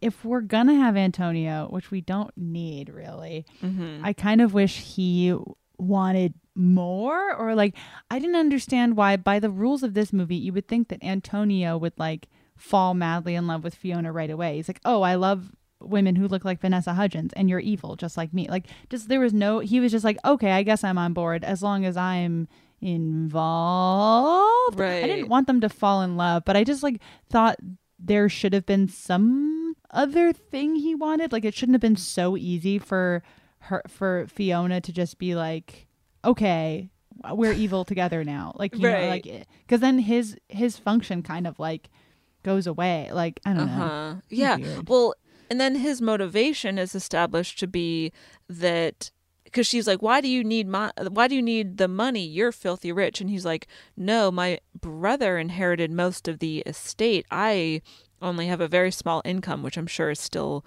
very substantial, but by royal standards. Fiona are like identical in that they're like, I want to maintain my lifestyle, but I can't. Yeah, exactly. So, but that implies that if his brother inherited the estate, his dad also must be dead. Right? What's going on? Who's here? killing all the elder members of this royal family? Do they all have peanut allergies? Could you trace it back? Is there a royal chef that's got it in for everybody? Is it Kevin? Is it the same royal chef who is in The Christmas Prince 2? Who Rudy befriends? It makes you... Whoa. Oh, that would be... Wow. Rudy. I can't even think about Rudy right now. My head will explode. Hey, I'm walking here. I'm from New York. I got Rudy's Diner. We're gonna make some sliders. You're like, we need to turn the television off. I didn't even think of that. Where I don't know. The whole Antonio I feel like should have been like left in a previous draft. By the end it's like Fiona's doing what Antonio is doing, and then it's like, well, then why do we need two of these characters? What? I guess he technically is like, well, I can get the coronation to happen earlier, but I'm like, well, all right. Yeah, I guess. I liked when the priest was confused. That was fun. That was very fun. Anyways, so yeah, now Antonio is like ... involved. Like, I don't know. Yeah, he's in on the scheme. Meanwhile, Edward, Margaret, and the others, Margaret's staff, rescue Stacy from Pembroke Estate and then rush to the cathedral to stop Fiona from going through with the coronation. And then that's when the priests are all confused. And then they successfully stop all that. Antonio gets thrown in the dungeon. Fiona just sort of slips out unpunished. And then they all rush to the airport where Kevin is about to get on a plane. Again, the tropiest thing that the movie possibly could have done. They do it. And then Margaret's like, no, that wasn't me who sent you away. That was Fiona. I love you. I want to marry you. And he's like, I want to marry you. So then they find a random priest who is about to board his flight in this Belgravian or whatever the fuck country they're in. At this point, I was like, sure. I also, something I got really stuck on, but apparently I was outraged at the very idea that there would be a direct flight from Chicago to Belgravia. But I guess that they were going to London to get a connecting flight to Chicago. So, you know what? Good job, movie. Good job. The movie did I was its like, homework. there's no way there's a direct from Chicago to Belgravia. I just Absolutely don't not. believe it. No. Anyways. But yeah. Yes, they find a priest who is about to get onto a fucking Delta flight. And then they make him officiate their impromptu airport wedding. Kevin does not card Vanessa. No one has to prove their identity. First of all, priest needs to like get his act together, because I'm pretty sure you need to prove who you are before you can get married, and you need to like sign documents and stuff. It was a sham of a wedding, and wedding. I hope that they know that they're not actually married, and that Kevin can still go back to Chicago, and we don't need to continue this. Ooh, maybe that's part of the plot of the third movie. Anyway, the marriage was clearly not legitimate. The priest was coerced.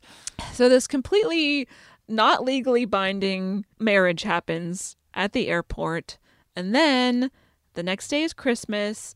And that is when the real Margaret has her real coronation to become the real queen. And this is where Queen Amber and King Richard from Christmas Prince and their royal baby. They are present. And we go, And then everyone lives happily ever after. And that's the movie. This is the smallest reward that I'll get. I was concerned that the coronation was also going to turn into a second wedding. And I was at least glad that like after the airport wedding, I'm like, oh my God, they're going to do like, and now here's the real wedding. But at very, very least, the coronation stayed focused on Margaret, as it should have stayed focused on Margaret. Even though it was, nothing makes sense, but I did appreciate. I was concerned there was going to be a second larger wedding following the airport wedding. Sure. Few things that we blew through that I just. Stacy escaping from the hench people is extremely compelling.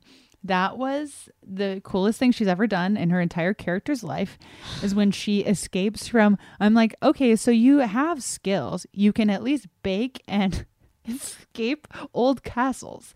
Like, apply these skills somewhere, just do Right. that. And I like that. I will hand it to the movie that she got herself out of that situation. Edward throws a punch at the very end, but that's literally the first thing he's done in the entire movie. So I guess I'll Yeah. give it a pen. But like, he didn't rescue her. She rescued herself. She rescues herself. And then Edward throws a ceremonial princely punch at the end to what's his name? Does it pass the Bechdel Reggie. test when the most boring character in the movie punches the most interesting character in the movie in the face? Yes, it does. Even And though then they're both also, men. does it?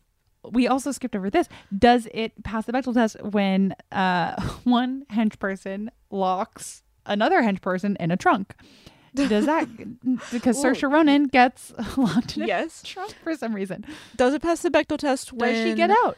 when third Vanessa Hudgens, aka Fiona, is looking at herself in the mirror, laughing and being like, "Off with their heads!" Yes. Okay, that actually, I think it does. Yeah. When any of the Vanessas, I will say it does not pass the Bechdel test very much. I wasn't keeping like super close math on this. Yeah, me but either. it barely passes between Stacy and Margaret, if at all, because all they ever do is talk about fucking Kevin. Right. So that's not good. I think it does pass between the gals and Olivia at one point. It definitely passes between Fiona and Margaret. That whole scene is Fiona. Does it pass when Vanessa Hudgens tells a different Vanessa Hudgens that she's useless and to get out? Yes. Yes. So it does pass between various Vanessas and also with Olivia, and then I think with Saoirse a couple of times. But the end where Fiona. Okay, so I do love when Margaret rolls up and you're like, okay, we know that Stacy has been captured. We haven't figured out that Kevin is going to the Belgravian airport. I'm assuming the only one, or not Belgrade, Montanaro. I don't know where they are. Yeah, I guess they are in Who Montanaro. cares? Yeah. It's pretty close, but Yeah. like they're going to the Montanaro airport. Okay, I have another question, but just a second. Yes. Okay. So they roll up. I'm like, okay, this is where Margaret's arc is going to go. It's going to be like, she's finally going to stand up for herself for the first time in the entire movie. And she's going to be like, Fiona, you're out of here, sweetheart. But she sends Antonio to the dungeon, which is something that also exists in A Christmas Prince. And I'm like, do those still exist? I don't know. They send Antonio to the dungeon, life imprisonment, right? Without a trial. Fiona talks her way out of it within a minute. Again, Yeah. I'm like, Yeah. we needed to see Margaret stand up to her bully cousin, and she doesn't do it. She's like, okay, you're going to have to do so much community service. And Fiona's like, thank you so much. This was a big misunderstanding. And Yeah, you're my family and I've like always looked up live. to you. She's lying her way through the whole monologue and Margaret completely buys it. Which, if you're rooting for Fiona, it kind of rocks. Like, if you're rooting for Fiona at the end, you're True. like, wow, she was like a devious, lying villain to the very end. Because there's no way she's like, yeah, cuzzo, you just realized that. Or also how that, did you remember that line where Fiona like is talking to Margaret and she says something to the effect of, yeah, you didn't realize that you wanted to be a queen until now. And I was like, how do you know that? Yeah. What are you talking Right. about? It was iconic. It reminds me of that meme that's like, no, don't do that. You're so sexy. Haha. Fiona does that, but she's like, no, don't put me in the dungeon. You're so sexy. Haha. And Margaret's like, okay, I won't. And then she doesn't. Yeah. But then she's told she has community service, but then she's seen surrounded by cops and then at the coronation. So who knows? Right. Yeah. Did the hench people go to the dungeon? Why weren't they at the coronation? What happened there? Right. Who- What's that all about?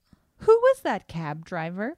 What was that all about? Okay, isn't that a reference to the first movie? Yes, but I went back and watched the first movie, and I'm like, I also don't understand him in the first movie. Is he Santa?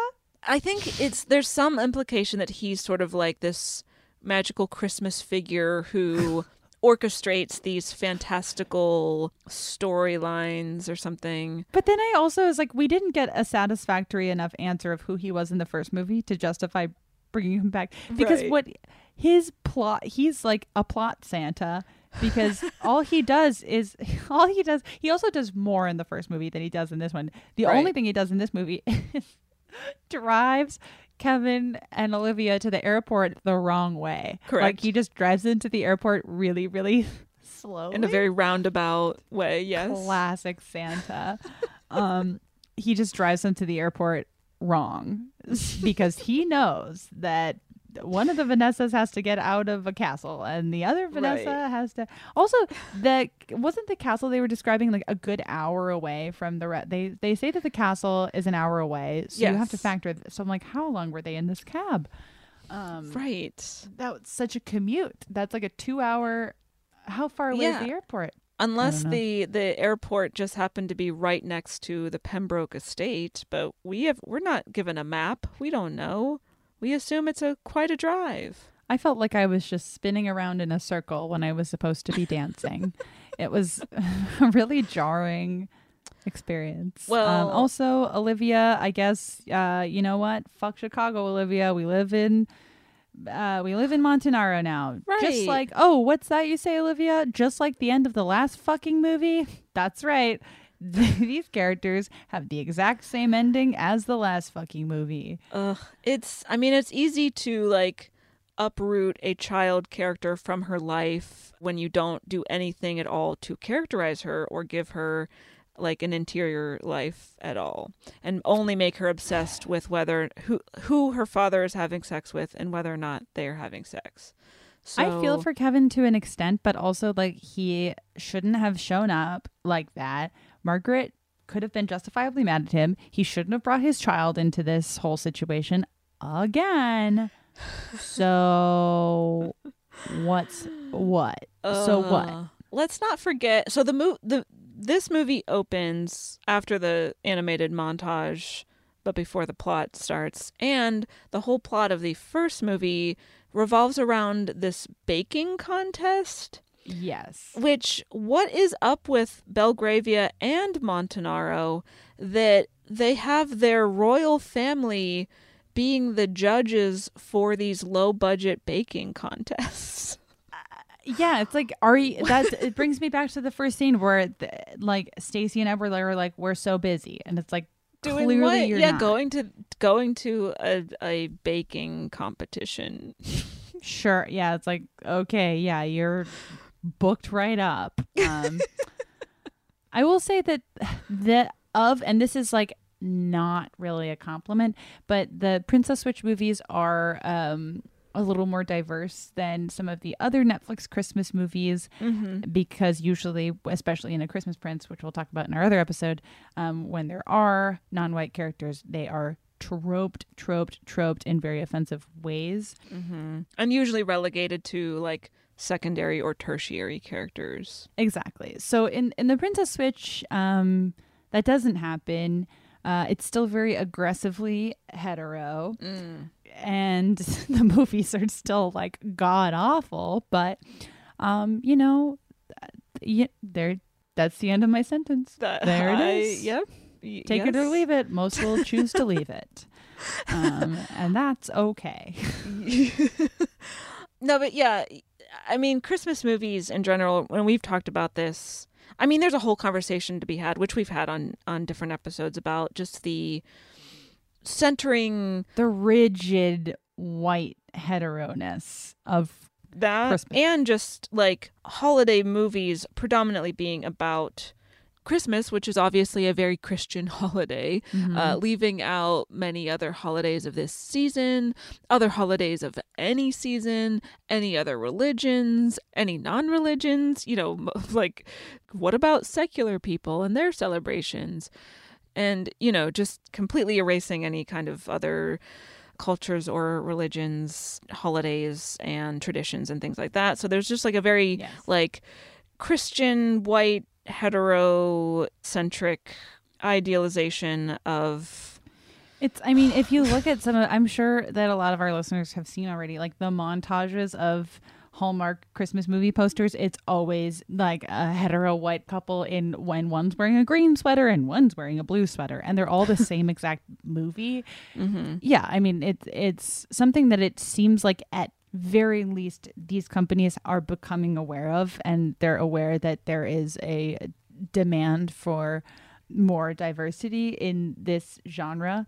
So I hope we continue to see more of that, even in the Netflix Christmas movie universe. Like, you've seen things improving. The movies are always bad, but that's also the genre. Like, I don't know. The Princess Switch is like definitely a nudge in the right direction in that regard. Yeah. The movies are never going to be good, and we all and on top of that, we need movies that are less rigidly hetero. I mean, again, A Christmas Prince tries to do this, but they do it in mostly a way that's tropey and bad. Yes. So it's interesting how I feel like these genres, especially these very formulaic genres, are interesting to keep an eye on in terms of like progress and representation. Yeah, I don't know. This genre in particular has so much work to do in terms of casting more diversely, telling literally a second story. A second story would be amazing, because it's mostly the same movie 5,000 times. Yes. There's been a lot written about it as well that probably speak to this more articulately than we are. And I feel like we do talk about it every year. Yeah. So this genre is... This movie and this series is not the worst offender, which is definitely... Is not saying much. Not saying much. But, you know, it's... I think that, like, it is true that when movies like these do well and they're continually, like, nudged and pressured to have more representation in the worst film genre of all time, like, it does make a difference, and it's important that we keep talking about it. For sure. You know, I do want a fourth Vanessa Hudgens. Ooh. Well, here, let me tell you about my pitch for Princess Switch 3 Switched Again. This episode is officially longer than the Princess Switch. Than the movie. Anyways, whoopsies. continue.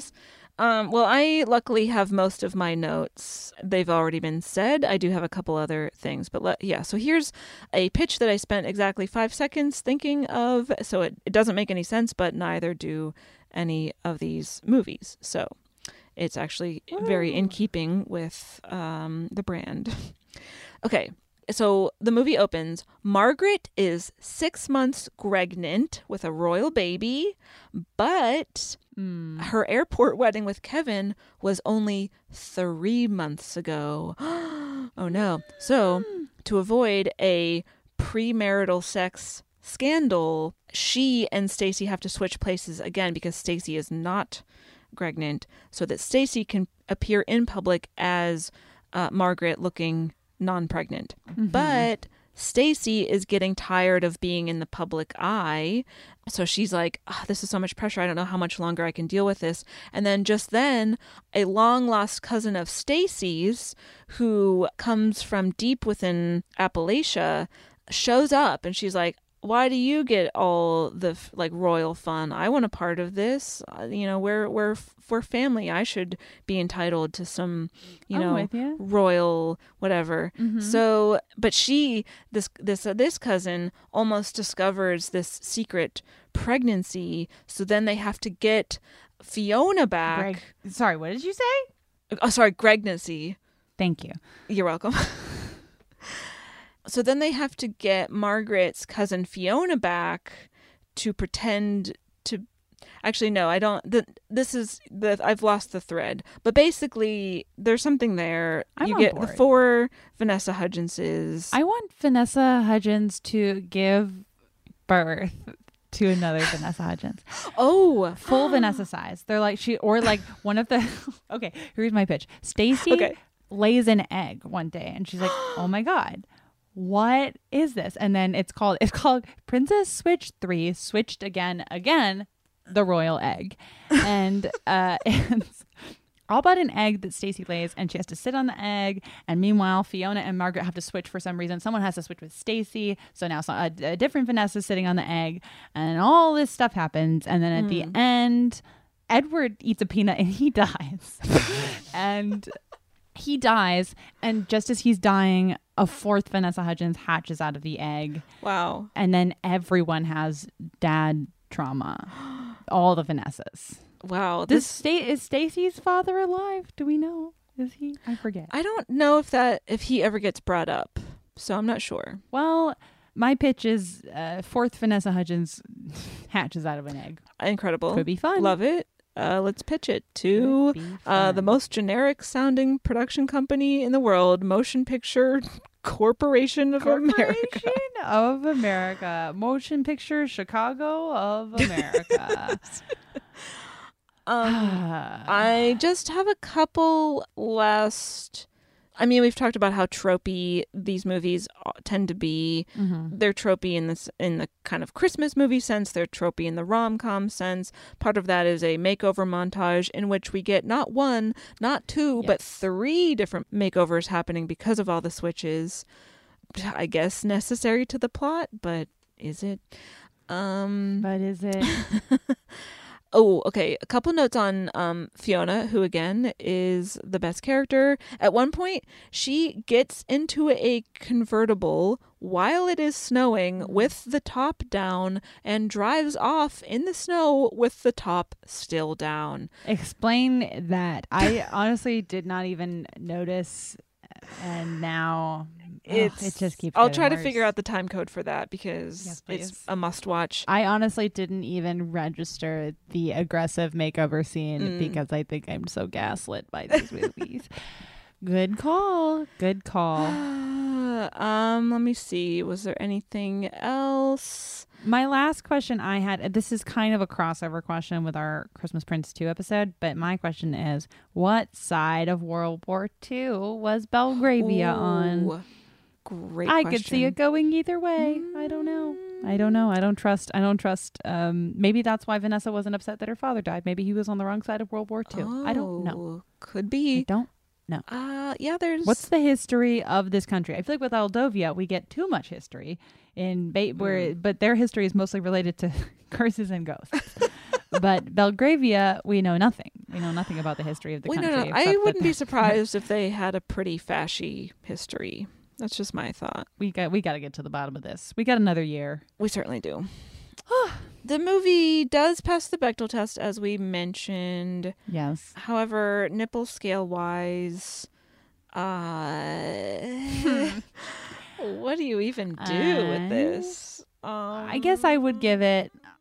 This is too generous. I will say this right now, but I will give it 1.5 because I was so passionate about Fiona's character. I was genuinely I know Vanessa Hudgens, there is a lot to criticize there. And also she is terrible at apologizing when she fucks up. That said, her performance of Fiona is, I think, my favorite performance she's ever given. Same. And I really was rooting for Fiona to steal Montanaro. And I thought she was like a highly motivated, even if the motivation made no sense. I was rooting for her. She was in charge. She didn't care if her family lived or died. I just was like, wow, what a compelling character. So I'm gonna give 1.5 nipples exclusively for Fiona and also her 2 hench people who were also iconic. Yeah, one of the Mindy is wearing safety pin earrings, and I'm like, where can I buy those? All very 2007. Yeah. Yes, I would say one of the better female movie villains I have seen really ever. So yeah, especially I feel like there's not a lot of female. Well, this maybe isn't true, but in terms of Christmas movie villains in particular, I feel like there's not a lot of female. This is so in the weeds, but female Christmas movie villains. There's not a lot of them, and Fiona is an incredible one. She's so good.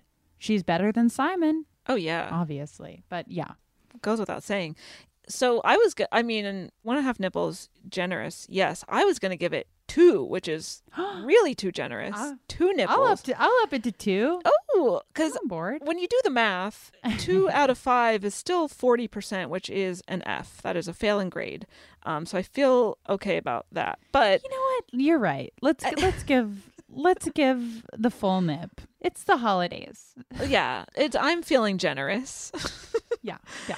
We're in that mood. 2 nipples. Yeah, it's still rom-com Christmas movie propaganda.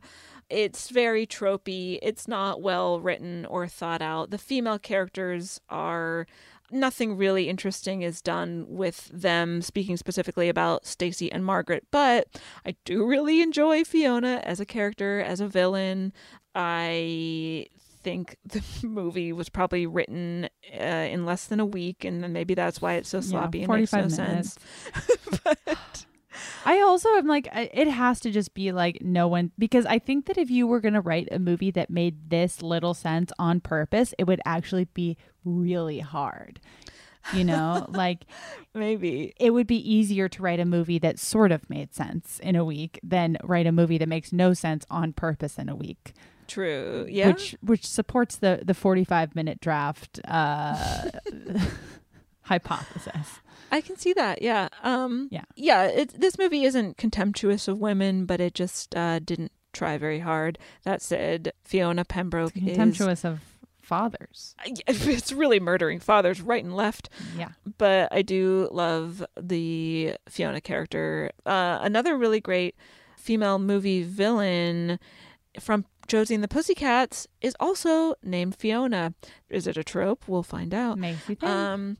Anyway, 2 nipples, and I will give 1 to Fiona, and I will give 1 to Reggie. Oh, I love what you and Reggie have. I feel like he and I could be best friends. I'm just obsessed with Fiona. It's not okay. It's not right, but it is. Yeah. So here we are.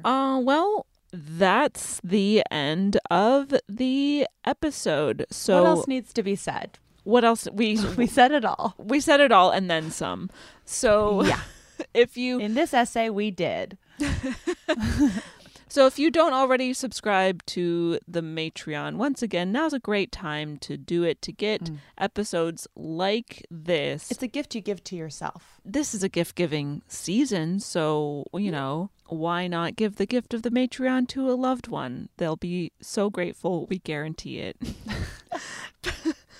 And the thing is, we keep most of our bonus episodes locked up. Yeah, we've only ever released a few. There's over 100 now on the Matreon. So if you are a Bechtelcast super fan, you've heard most of the episodes on the main feed.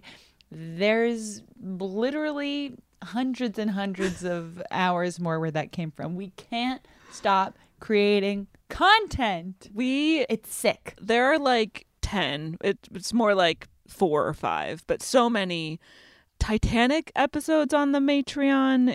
We're out of control is what I'm saying. Oh, it's wild. There's just so much going on over there.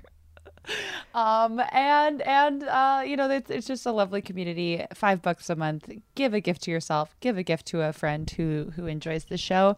Yeah. And you can also find us on all the social media platforms that you would expect. Twitter, Instagram, @BechtelCast.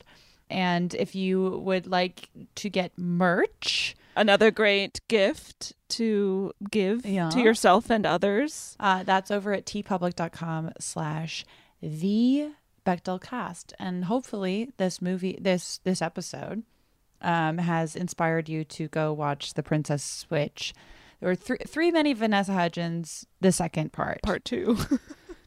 And I'm starting to like create my circle of crystals to manifest 4 Vanessa Hudgens next year. You know what? Why not 5? Well, what if that would be wild if they skipped from 3 to 5? I want to believe it. Anything could happen. It would be a Christmas miracle. That's why I love you, Caitlin. You're not afraid to really dream, you know? Thank you so much. Right. Well, bye-bye. Bye.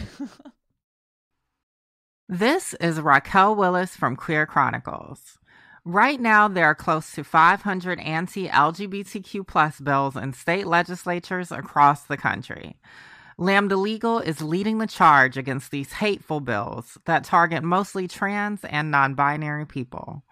You can fight discrimination and help write the next chapter of Lambda Legal history. To learn more about their open cases and to donate, visit lambdalegal.org. That's lambdalegal.org. You deserve a moment to yourself every single day. And a delicious bite of a Keebler Sandies can give you that comforting pause. Don't forget to pack the melt-in-your-mouth magic of a Keebler Sandies for a post-lunch pick-me-up. This magic is baked into simple shortbread cookies by Ernie and the Keebler Elves. So as life continues to fly by, make the most of your me moment. Take a pause and enjoy a Keebler Sandies. Are you looking for the perfect move-in ready home this spring season? Now's the time to buy at Fisher Homes. For a limited time only, enjoy below-market interest rates starting at 5.375% APR, 6.139% APR. With these exclusive lower rates, you can save hundreds on a move-in ready home and start enjoying the benefits of homeownership even faster. Schedule your personal tour with one of our new home specialists at FisherHomes.com and make this spring the season you find your perfect home sweet home. Financing provided by Victory Mortgage, LLC, NMLS 461249, Equal Housing Lender.